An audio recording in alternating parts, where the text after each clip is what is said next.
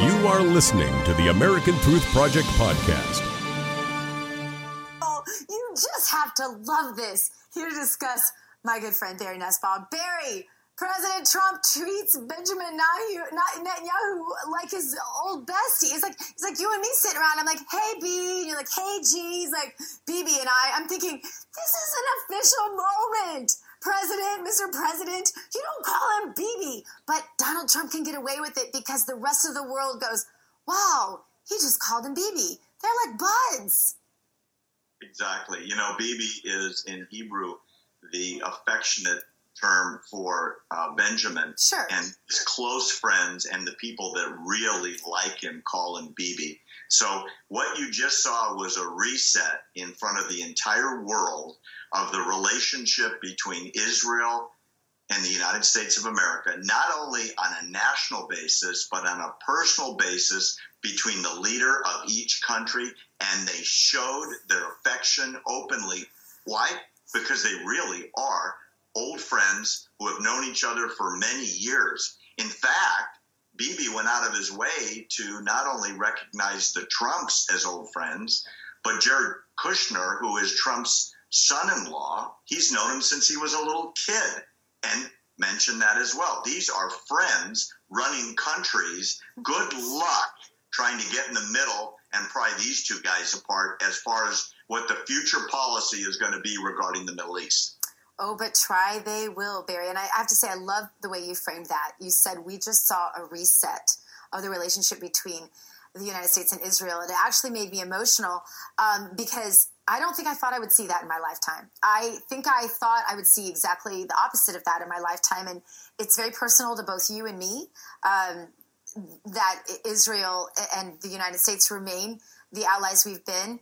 And so I just think it's really great that you pointed that out, because I don't know if I'd stop to enjoy that, something that profound and historic. We heard President Trump say in regard to Israel's conflict with the Palestinians, one state, two state, whatever works, and the establishment elite freaked out when he changed U.S. foreign policy with one light-hearted remark. Were you alarmed by that? You know, when you couple that with Netanyahu's response later in the press conference, I think not only was it a profound adjustment in the way this conflict will be looked at in regards to its resolution, but couple that with Netanyahu's response, and you have the world stage rearranged. What I mean by that is, going all the way back to President Clinton, Bush, and Obama were going to force a solution on Israel, whether Israel wanted it or not, which is the two-state solution, one Jewish and one Arabic. The problem with that is, on the Palestinian side, they never wanted it. They want one state, as they call it, from the Jordan to the sea with no Jews. And they don't make a secret about it.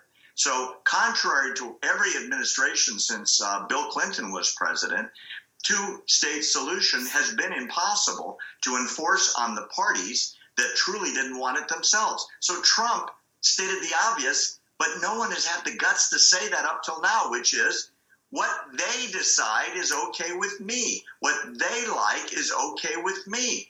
I mean, he called the obvious to everyone's attention. And then the perfect response came from Netanyahu, and he said, you can't have two states if one state wants to kill the other state, if one state won't even recognize the other state. Because don't forget, and this didn't get mentioned, but little history lesson. Yeah. When Bibi's predecessor, Ariel Sharon, was prime minister, he fell for the two-state solution, and he pulled every Jew out of Gaza. They dug up the cemeteries. They bulldozed the temples and synagogues. They took all the businesses out. Generations had lived there. They gave it all, lock, stock, and barrel, to the Arabs, and very quickly it became an armed camp where there had been no missiles, where there had been no conflict, where there had been no shooting. As you know, for the past number of years, thousands of missiles fly over that border and seconds later land on Israeli schools and synagogues and homes and businesses.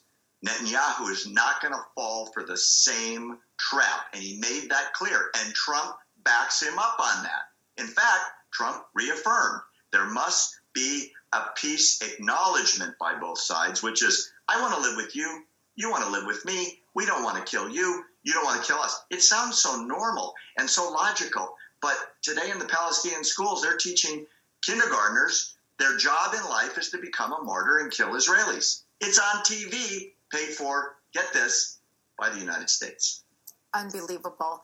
And I'm so glad you set that straight. You know, I've interviewed a friend of mine who lives in Israel from his bunker where he was hiding from bombs with his children in Israel. I don't know if Americans really grasp that that really happens.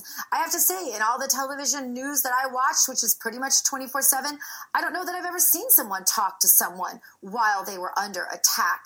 But it really is real, especially those families that live there. And yet, you know, every time I mention Israel in social media or whatever, I get pictures of violence that supposedly is exacted on Palestinians. Barry, to what degree does that go on, and to what degree is that manufactured? I'll tell you something. You have to be in Israel to see what it's really like. Every Jew in Israel wants peace. Every single one. And they don't want it at the expense of invading and starting wars. On the other side, and I've been all over the West Bank in the Palestinian areas, and it's the exact opposite. They want a war that's going to end the Jewish state.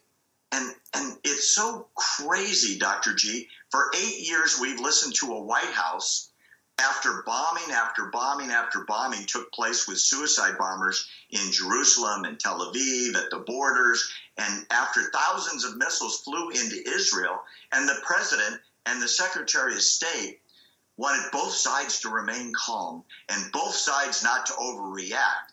If, as I've said many times, your studio's in San Diego, and if missiles were flying over the border from Mexico, the United States Army would be across that border in 30 seconds and make sure it never happened again. Yeah. Oh, there's so much more we could go into, Barry. Never enough time with you. Thank you for being on with us tonight here in America Trends. Up next, you just have to love this. Here to discuss my good friend, Barry Nussbaum. Barry, President Trump treats Benjamin Netanyahu like his old bestie. It's like you and me sitting around. I'm like, hey, B. And you're like, hey, G. He's like, Bibi and I'm thinking, this is an official moment. President, Mr. President, you don't call him Bibi. But Donald Trump can get away with it because the rest of the world goes, wow, he just called him Bibi. They're like buds. Exactly. You know, Bibi is in Hebrew the affectionate term for Benjamin. Sure. And his close friends and the people that really like him call him Bibi. So what you just saw was a reset in front of the entire world of the relationship between Israel and the United States of America, not only on a national basis, but on a personal basis between the leader of each country, and they showed their affection openly. Why? Because they really are old friends who have known each other for many years. In fact, Bibi went out of his way to not only recognize the Trumps as old friends, but Jared Kushner, who is Trump's son-in-law, he's known him since he was a little kid, and mentioned that as well. These are friends running countries. Good luck trying to get in the middle and pry these two guys apart as far as what the future policy is going to be regarding the Middle East. Oh, but try they will, Barry. And I have to say, I love the way you framed that. You said we just saw a reset of the relationship between the United States and Israel. It actually made me emotional because I don't think I thought I would see that in my lifetime. I think I thought I would see exactly the opposite of that in my lifetime. And it's very personal to both you and me that Israel and the United States remain the allies we've been. And so I just think it's really great that you pointed that out, because I don't know if I'd stop to enjoy that, something that profound and historic. We heard President Trump say in regard to Israel's conflict with the Palestinians, one state, two state, whatever works, and the establishment elite freaked out when he changed U.S. foreign policy with one light-hearted remark. Were you alarmed by that? You know, when you couple that with Netanyahu's response later in the press conference, I think not only was it a profound adjustment in the way this conflict will be looked at in regards to its resolution, but couple that with Netanyahu's response, and you have the world stage rearranged. What I mean by that is, going all the way back to President Clinton, Bush, and Obama were going to force a solution on Israel, whether Israel wanted it or not, which is the two-state solution, one Jewish and one Arabic. The problem with that is, on the Palestinian side, they never wanted it. They want one state, as they call it, from the Jordan to the sea with no Jews. And they don't make a secret about it. So contrary to every administration since Bill Clinton was president, two-state solution has been impossible to enforce on the parties that truly didn't want it themselves. So Trump stated the obvious, but no one has had the guts to say that up till now, which is what they decide is okay with me. What they like is okay with me. I mean, he called the obvious to everyone's attention. And then the perfect response came from Netanyahu, and he said, you can't have two states if one state wants to kill the other state, if one state won't even recognize the other state. Because don't forget, and this didn't get mentioned, but little history lesson. Yeah. When Bibi's predecessor, Ariel Sharon, was prime minister, he fell for the two-state solution, and he pulled every Jew out of Gaza. They dug up the cemeteries. They bulldozed the temples and synagogues. They took all the businesses out. Generations had lived there. They gave it all, lock, stock, and barrel, to the Arabs, and very quickly it became an armed camp where there had been no missiles, where there had been no conflict, where there had been no shooting. As you know, for the past number of years, thousands of missiles fly over that border and seconds later land on Israeli schools and synagogues and homes and businesses. Netanyahu is not going to fall for the same trap, and he made that clear, and Trump backs him up on that. In fact, Trump reaffirmed there must be a peace acknowledgement by both sides, which is, I want to live with you, you want to live with me, we don't want to kill you, you don't want to kill us. It sounds so normal and so logical, but today in the Palestinian schools, they're teaching kindergartners their job in life is to become a martyr and kill Israelis. It's on TV, paid for, get this, by the United States. Unbelievable. And I'm so glad you set that straight. You know, I've interviewed a friend of mine who lives in Israel from his bunker where he was hiding from bombs with his children in Israel. I don't know if Americans really grasp that that really happens. I have to say, in all the television news that I watched, which is pretty much 24/7, I don't know that I've ever seen someone talk to someone while they were under attack. But it really is real, especially those families that live there. And yet, you know, every time I mention Israel in social media or whatever, I get pictures of violence that supposedly is exacted on Palestinians. Barry, to what degree does that go on, and to what degree is that manufactured? I'll tell you something. You have to be in Israel to see what it's really like.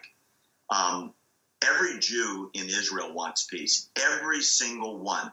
And they don't want it at the expense of invading and starting wars. On the other side, and I've been all over the West Bank in the Palestinian areas, and it's the exact opposite. They want a war that's going to end the Jewish state. And it's so crazy, Dr. G. For 8 years, we've listened to a White House after bombing after bombing after bombing took place with suicide bombers in Jerusalem and Tel Aviv at the borders, and after thousands of missiles flew into Israel, and the president and the Secretary of State wanted both sides to remain calm and both sides not to overreact. If, as I said many times, your studio's in San Diego, and if missiles were flying over the border from Mexico, the United States Army would be across that border in 30 seconds and make sure it never happened again. Yeah. Oh, there's so much more we could go into, Barry. Never enough time with you. Thank you for being on with us tonight here in America Trends. Up next. Thanks for listening to the American Truth Project, a 501c3 nonprofit. Please subscribe to our podcast and follow us on our social media channels to stay plugged in to the truth. Go to AmericanTruthProject.org and subscribe to our newsletter to stay informed on the latest news.